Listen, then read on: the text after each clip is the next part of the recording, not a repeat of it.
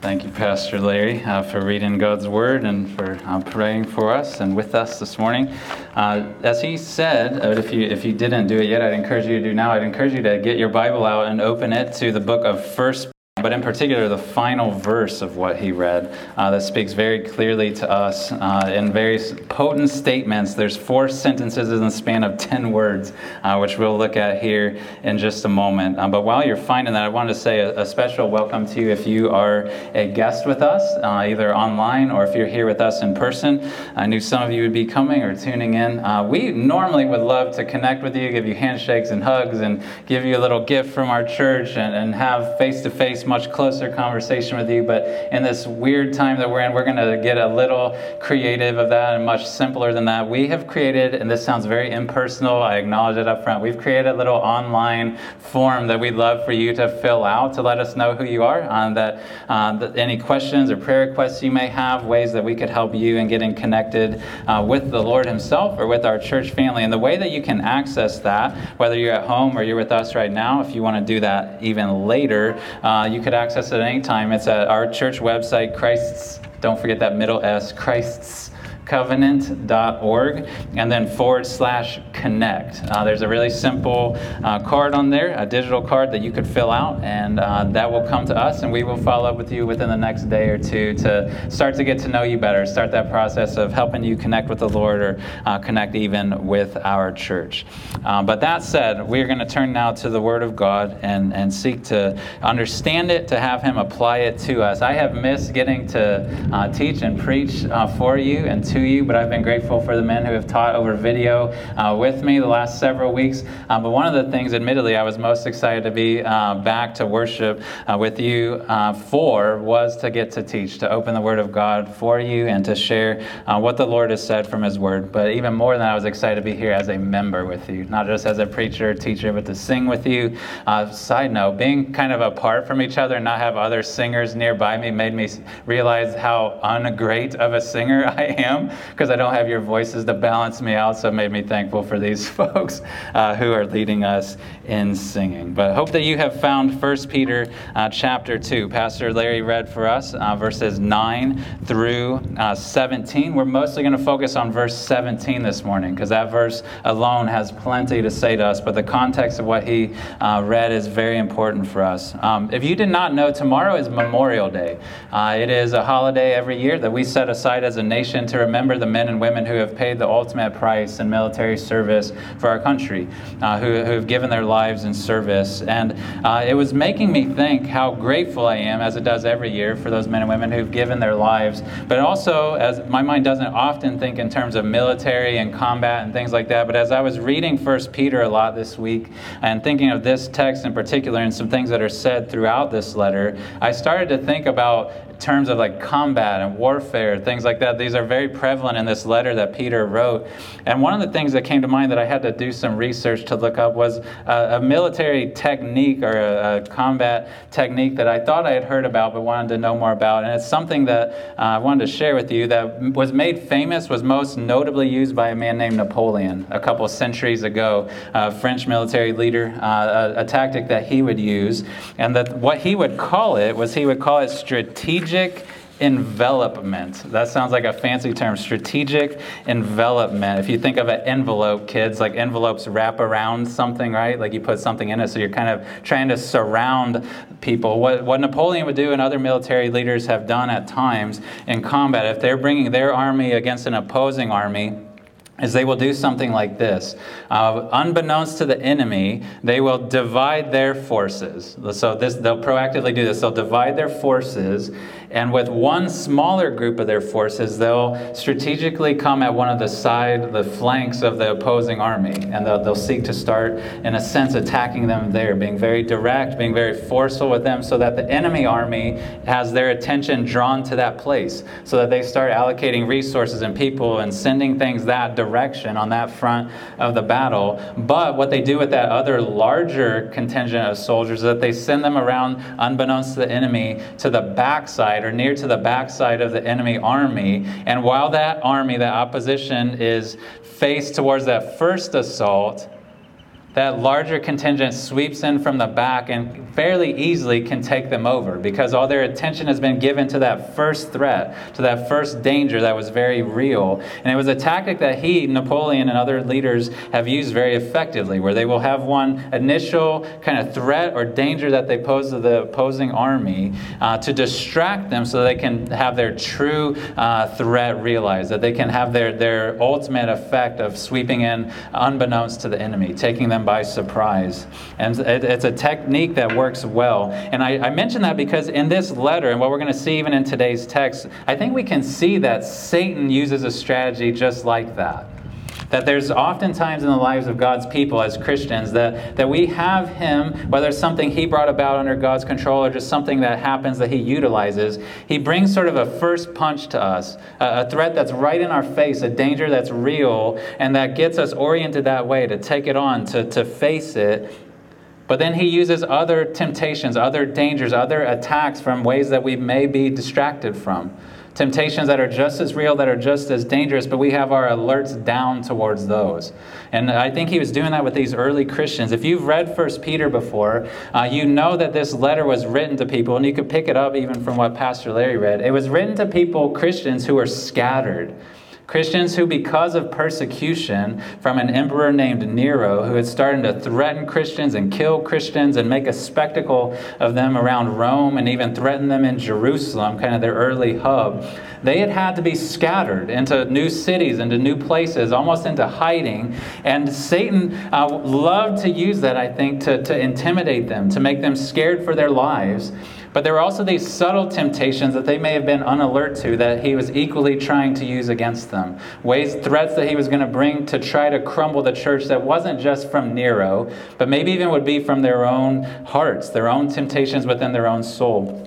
You can see it in this letter. If you have time to read it later, you see in chapter 5, verse 8, Peter tells these early Christians, he says this, he says, to be alert, he says, be sober-minded, be watchful. And he says, your adversary, the devil, prowls around like a roaring lion seeking someone to devour. So he wanted them to know you have an enemy who's after you, who's seeking ways to take you down, to destroy you. But it's not as if he just thought the threats were out there. Peter knew enough of the human heart to know that there's also a threat from within, that there's temptations, there's desires even within the hearts of Christians that can become our undoing if we give in to them, if we're not attentive. If you look at the beginning, near the beginning of what Pastor Larry read, look at verse 11 before we jump down to 17.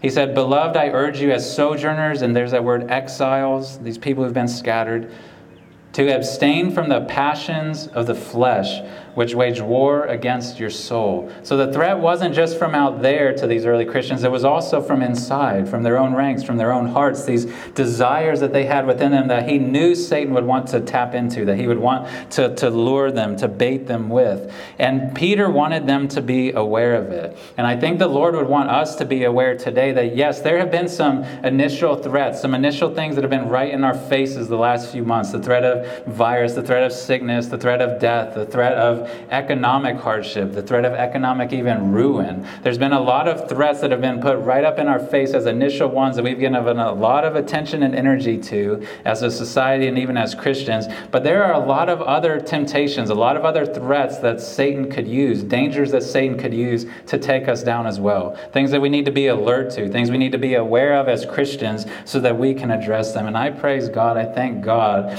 that the commander, if you want to think of him this way, of our army, Jesus Christ, is fully aware of the enemy's tactics. He knows how Satan likes to lure us and tempt us and take us by surprise, and he wants none of that. He wants us to be alert. He wants us to be attentive to the temptations that may come our way. And I think in verse 17, we're cued in a bit to the things that Jesus, our commander, our Savior, wants us to be attentive to, of temptations that we maybe have our guards down about, but that we need to be alert to so that we're not taken down, that we're not destroyed. And we're going to walk through these briefly, I would say, in verse 17. There's 4 commands that Peter gave to these early Christians and that now God gives to us by extension, even almost 2,000 years later. He says in verse 17, honor everyone, love the brotherhood, fear God, honor the emperor.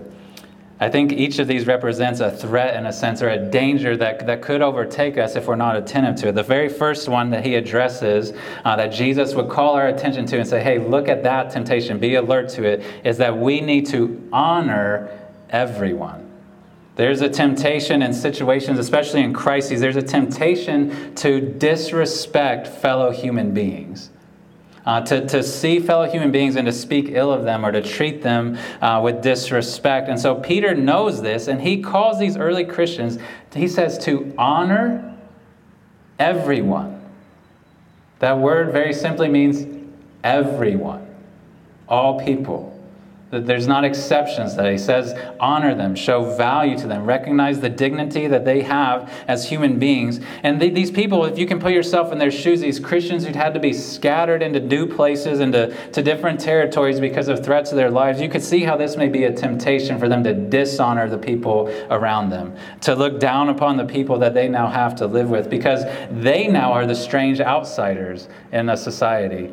They are probably taken advantage of, mistreated, maybe ignored, mocked, looked down upon by the people that they are around now, where they've had to be scattered to. And it would have been tempting to them to strike back with their words, to strike back with their actions, to say, you don't know the half of this. You don't know who I am. You don't know how good of a person I am, how great of a God I serve, and to come attacking the people that were around them, to show them disrespect, to be condescending to the people they were around.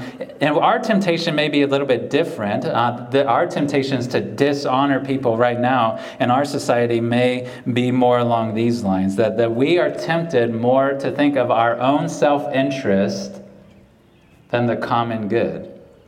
That we're more tempted to think about, I want to do what I want to do. I don't want inconveniences. And we can start to just turn so much towards our own desires that we actually start to subtly dishonor the people in society. But what I would say I see even more prevalent is that this happens with our words.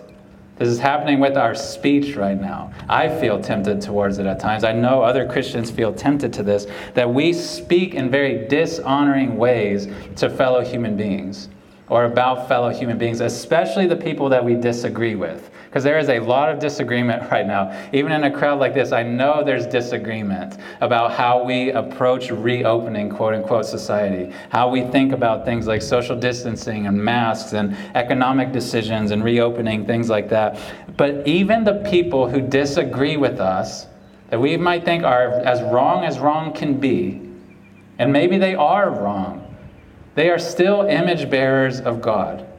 And the Apostle James called this out. He said, with the same tongue, some of you praise God, and then you tear down fellow human beings, people who are made in the image of God. He says that ought not to be so. We need to be on guard against this temptation to feel justified to express our anger, our frustrations towards people who disagree with us, and speak in ways that are condescending to them, to speak in ways that are disrespectful to them or of them. We must honor these people. We must honor everyone. There's no wiggle room in that command. Honor everyone. And we are representing Jesus as we do that, right? He is the ultimate example to us of someone who honored people who didn't deserve honor. If you want to look, you don't need to look any further than yourself, right? That Jesus, when he looked upon you, he didn't necessarily see some wonderful person who had everything right and just had all their ducks in a row, was perfectly obedient and perfectly holy, and waited till those were in place before he honored you. He showed you tremendous honor that was undeserved. And now as his representatives, we are called to do the same to others. There are many people who don't deserve honor, but we are called to honor them because Christ has honored us and he commands us to do so. I would encourage you to honor everyone, both in your speech. That's the way I've seen this most clearly, but also in your actions and the ways that you treat them, the ways that you think about policies and decisions that you make. We need to speak, though, I would say foremost, respectfully to people and about people. Even the people we disagree with, even the people we think are loony, even the people that we think are going overboard, even the people we think are reckless when we're cautious. We need to speak honorably of these fellow human beings. We as Christians, brothers and sisters, we must not be people who mock who disparage, who slander people who disagree with us. That must not be traits that mock us. We need to be people who are willing to listen and engage ideas, even if we're not persuaded, even if we don't persuade them of our stance. We must still speak to people and about people with honor, because we are commanded to do so in this text. And Satan would love to see us start to tear fellow human beings down, to speak disrespectfully of them. He would love to see that, but Christ knows that temptation can be in our hearts, and he says, honor everyone. And the second command that he gives us through the Apostle Peter here, this danger he would want us to alert to, can be seen in this command where he says to love the brotherhood. Love the brotherhood. This danger, I think, is more related to the temptation we might not be aware of to distance ourselves from fellow Christians. That's not pun intended with social distancing and whatnot, but that we can face this temptation to distance ourselves from fellow Christians, to be separated from them. But in response to that temptation, we might not even be alert to, we might not even be attentive to, we hear this command to love the brotherhood. Now, just to be clear, brotherhood doesn't just mean the male Christians. It's a family term to say the whole family of God. You are called not just to honor them, you are called to love them. That's a step up in language. You are called to love fellow Christians, to relate to fellow Christians even in ways that you aren't willing, that you aren't called to relate to just fellow human beings at large. And you can imagine how this would have been a temptation for these early Christians, to not love the brotherhood, to start to distance themselves from them, to start to become detached from them, even as fellow Christians. They may have been, think about these people, they may have been embarrassed to be associated with the church. Right? The reason they were scattered was because of persecution for being Christians. So it would have been tempting for them to be embarrassed to be associated with fellow Christians. As they were forced into new societies, needing to find new work and new sources of income or being able to provide for their family, they may have just started unintentionally detaching from the church because they had new priorities and challenges thrust upon them, being in a new town and a new situation. So they could have devalued and distanced themselves from fellow Christians for that reason. They could even, I think Satan would love to capitalize on these things. When there are crises, it is much more tempting for us as humans and as Christians in particular to start to let bitterness grow in our heart towards fellow Christians. Things that used to maybe would have just rolled off our back, not bothered us. When there's a crisis situation, we can start to become bitter towards people and judgmental towards people. And Jesus would want us, Peter would want us, but Jesus, over and above him, would want us to be attentive to those temptations. Because we can be tempted to distance right now, today, from the church, from fellow Christians. We can be tempted to isolate from them, from each other. We have gone through a unique season of a couple months now where we literally have not been able to be together. So maybe we've gotten comfortable sitting on our couch or at our kitchen counter to watch service, or to kind of take worship services and gatherings and things kind of as we want, rather than to having to come and be in person and make the sacrifice of sitting in the sun on a day like today and of actually getting up to be with people. We could be tempted to perpetuate that and to unintentionally start to devalue and distance ourselves from the local church, from the brotherhood. And we could be tempting, I would say this, to fail to love the brotherhood because of division in the life of the church. As we seek to reopen society, as we seek to start doing things again together in society and even as a church, like I referenced earlier, I know we have disagreement. Myself and the other pastors have talked to many of you who have different opinions, different approaches about ways you think we should do things together, and then ways you think that we should be doing things in society at large, and that is okay. But the temptation can be for us to start to hear those differences, to acknowledge them or to see them, and to start to become divided, to think, oh, those are the pro-mask people, these are the anti-mask people. Those are the pro-vaccine people, these are the anti-vaccine people. These are the pro-opening up the economy people, these are the anti-opening up the economy type of people. And Satan would love to have a field day with that. Rather than seeing the unity that we have in Jesus, to see the differences that we have about politics. Satan would love that. Jesus wants us to be very alert to that and say, set all that aside. Love the brotherhood. That means Christians who disagree with you.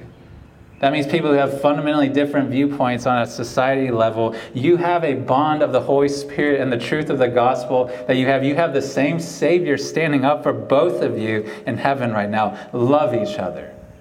Like, be willing to sacrifice for each other. Be willing to lay down your rights or your opinions for the sake of unity with the church. And I have been so thankful to see that in many of us these last several weeks, and even today. I'm grateful to see that we are seeking to do that, but we must be on guard for that and to keep doing it. Keep loving the brotherhood, not settle into some sort of division and isolation and distancing from each other, but to see unity. Because fellow Christians are not just fellow image bearers of society at large, but they are members of the same family with us. They are saved by the same God. We have the same Heavenly Father. We have the same Holy Spirit within us. Individually and collectively, we have the same Savior in heaven. We must love the brotherhood even more than we do society at large.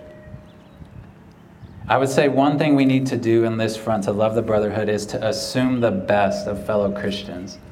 Assume the best of them. If we're called to love them here, my mind goes to 1 Corinthians chapter 13, verse 7, where the Apostle Paul said this to Christians. He said, "Love believes all things." And I think part of what he was saying in that is, as we seek to love each other as fellow Christians, we must believe the best of them. To not assume that they are dumb, that they are foolish, that they are selfish, that they are reckless, that they are any of these things, but to assume that they are seeking to honor the Lord. To assume that they are seeking to represent Christ as best as they know how. I have thought about this often. People, for example, not to stereotype, but to make a point. People who are pro-masks aren't all cowards. And people who are anti-mask aren't all heartless. Okay? People who are quick to reopen the economy aren't all greedy, and people who are slow to reopen it aren't all naive about economics. Okay? Well, there are different reasons that motivate different things that we think would be best, and we must assume the best of each other as fellow Christians. Dialogue about those things, but do so with respect and with love in our hearts. And I would say this also, lastly, under this point, is that we need to defer to weaker brothers and sisters in Christ. I'd encourage you to read Romans chapter 14 sometime today or in the days ahead. This has been a principle from the early church that sometimes there are differences of conscience. There are differences of things we think we should do or shouldn't do as Christians that aren't spelled out exactly in the Bible. And when we have those among us who feel more constrained by conscience to do certain things or not do certain things that we maybe feel we should have more latitude on, we are called, if we are that stronger brother, to defer to the weaker one. To say, I'm willing to lay down my rights. I'm willing to lay down my take on this to serve you, brother or sister. We need to be marked by that deference as Christians. We are called to love the brotherhood, and Christ would want us to be alert to that threat of Satan, to distance us from each other.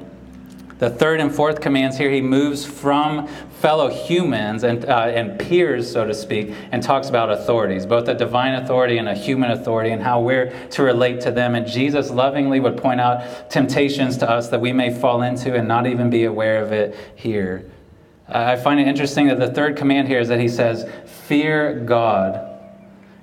The temptation, I think, that he would want us to be alert to is that we can be tempted to displace God from the throne that he should have in our lives. We can be tempted to be distracted from him and the role that he should have in our lives. And I would point out to you that he is writing to Christians.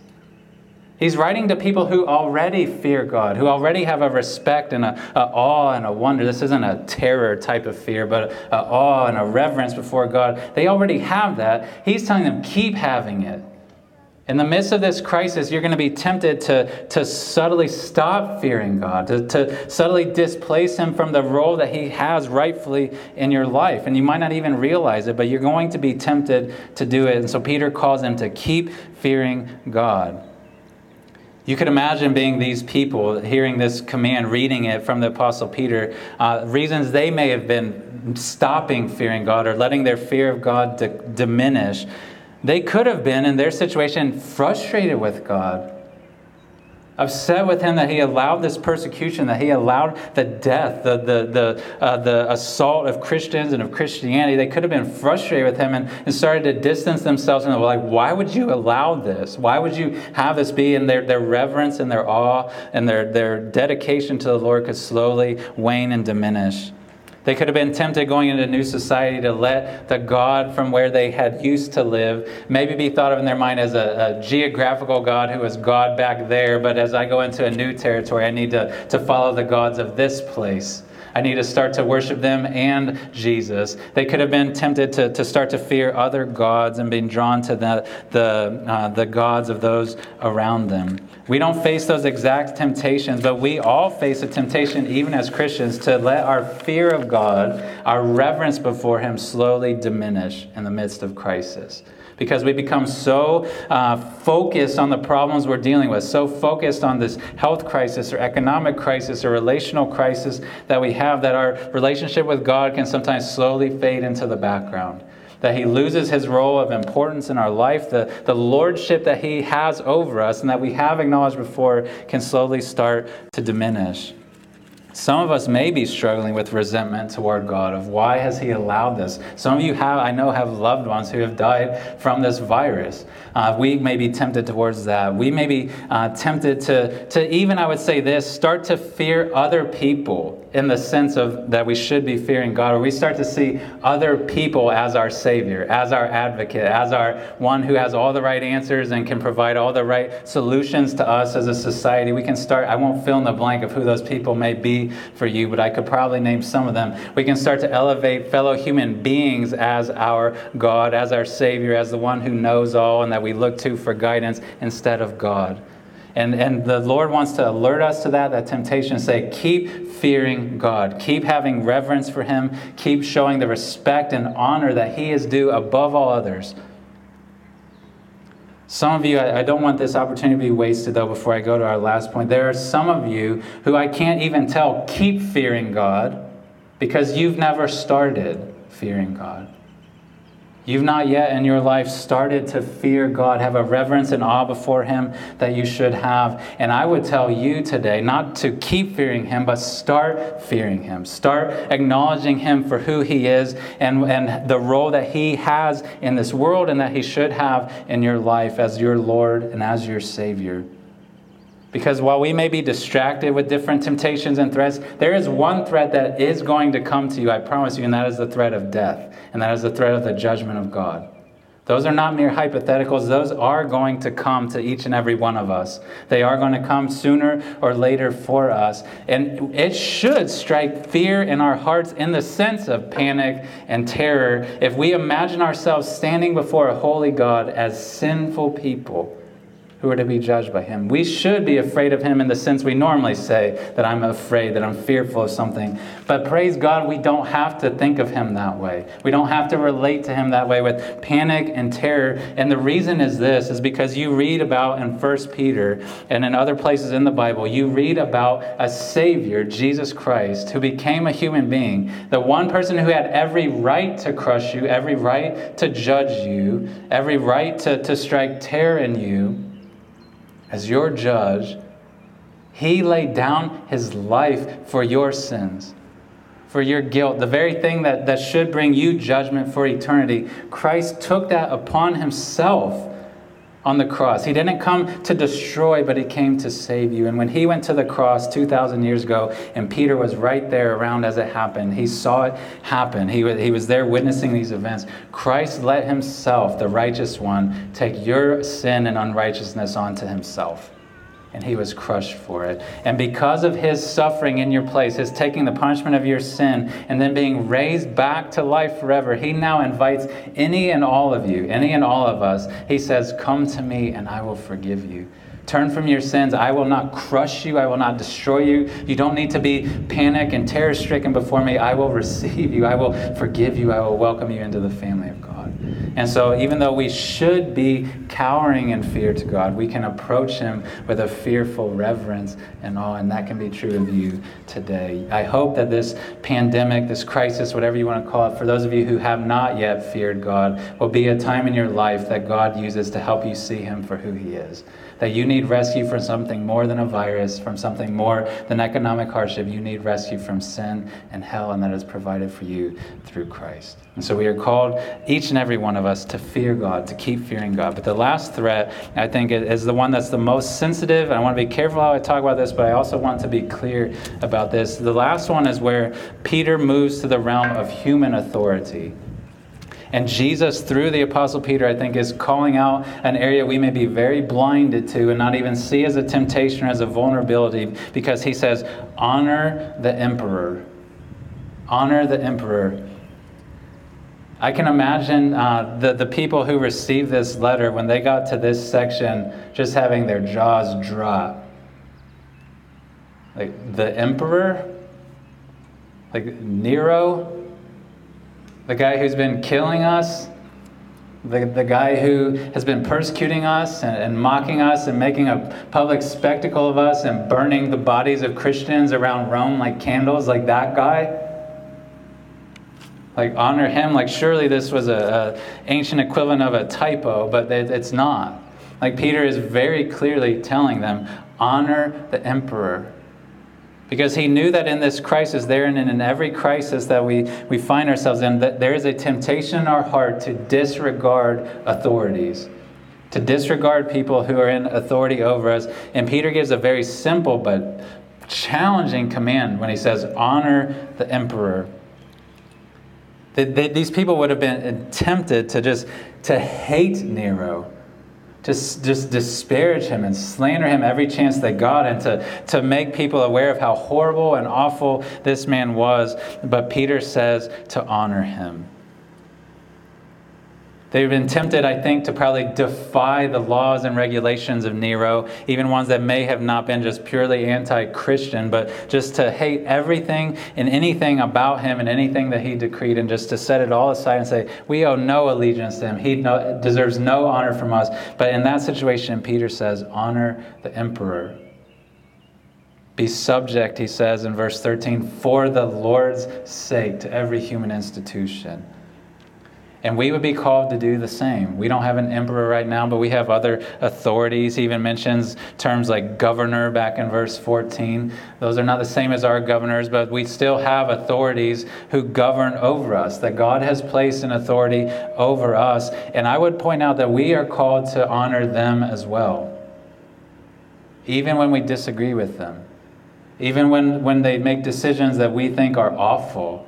Even when they make decisions that we think are inappropriate or overreaching or underreaching, we are called to honor them. Because they are human beings, they would fall under the first command, right? But also because they are the emperor. They have been given authority in a sense by God. And we are not called to honor them because they are great and wonderful, and because they do everything right, and because they govern in ways that are pure and noble. We are called to simply as a command because God tells us to, because he has instituted their office, he has placed them, and we are commanded by God to honor them. And we have the example of Christ in this, don't we, as Christians? There are many, as I've read and thought about things in this subject the last few weeks, as we think, how do we relate to our government? There are many who will point out the example of Christ and say, oh, but he flipped over tables. Like, and he came into the temple and took a whip and drove people out of the temple. He was all about challenging authority and overturning things that were unjust and overturning these things.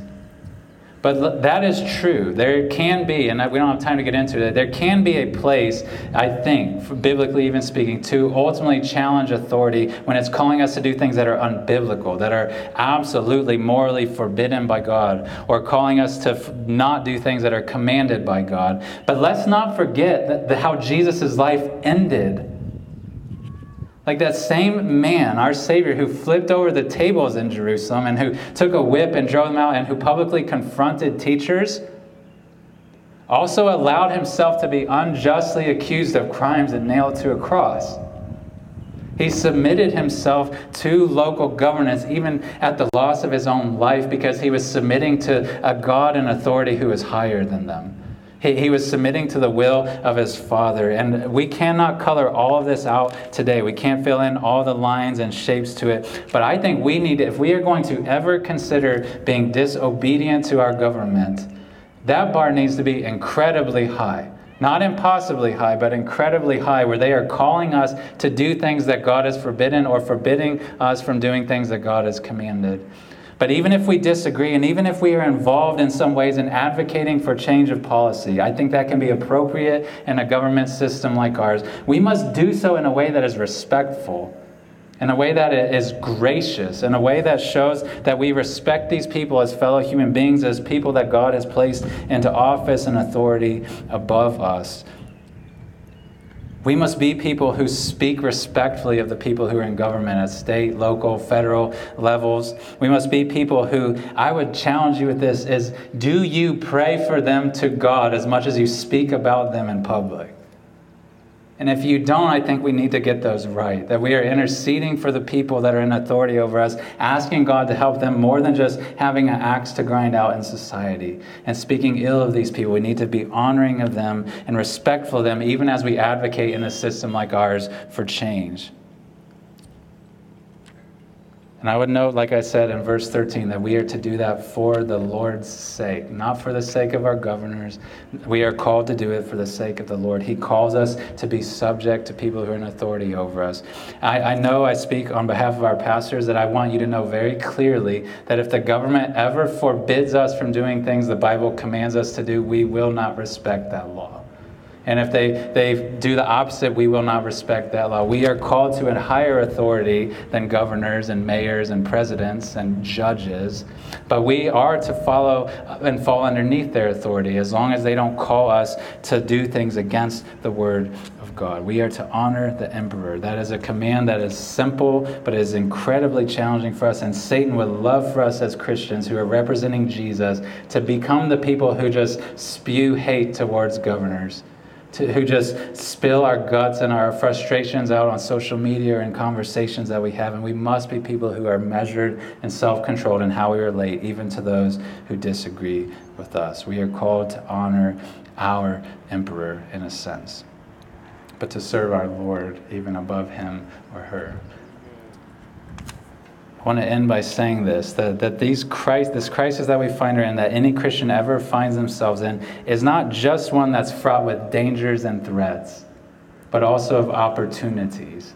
I don't want us to be so paranoid that we think Satan's just going to be coming at us from all angles, and we need to be paranoid that I'm just going to fail, I'm going to fail. I need to be aware of all these things. We need to see that this crisis we're in right now and that we're hopefully starting to come out of is an opportunity as well. There's dangers that abound of ways we could get divided and hateful towards each other and dishonor Jesus, but there's also immense opportunity for us to honor Jesus and how we go about this, and the ways that we honor fellow human beings, and the ways that we love and value our church family, and the ways that we keep fearing God, and in the way even that we honor those who are in authority over us. I'd point out verse 12.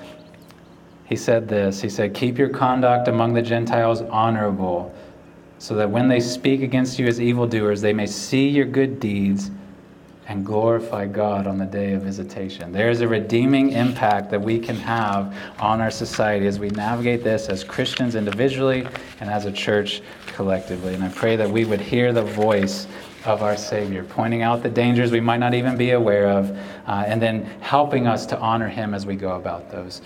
The way that we seek to honor people who don't deserve it can be a taste for them of mercy and of grace, right? The way that we love the brotherhood can be a demonstration to people that there's an unbreakable bond that's stronger than political stances and that will last for all eternity. The way that we fear God can show people that he is our Savior, no governor, no doctor, no economic guru. And the way that we honor the emperor, or our equivalent of an emperor, can show that we take orders from one who the emperor will be accountable to someday, that we have a higher authority even than them. May we be aware of our enemy's tactics, but may we even be more aware of our Savior's voice. Amen.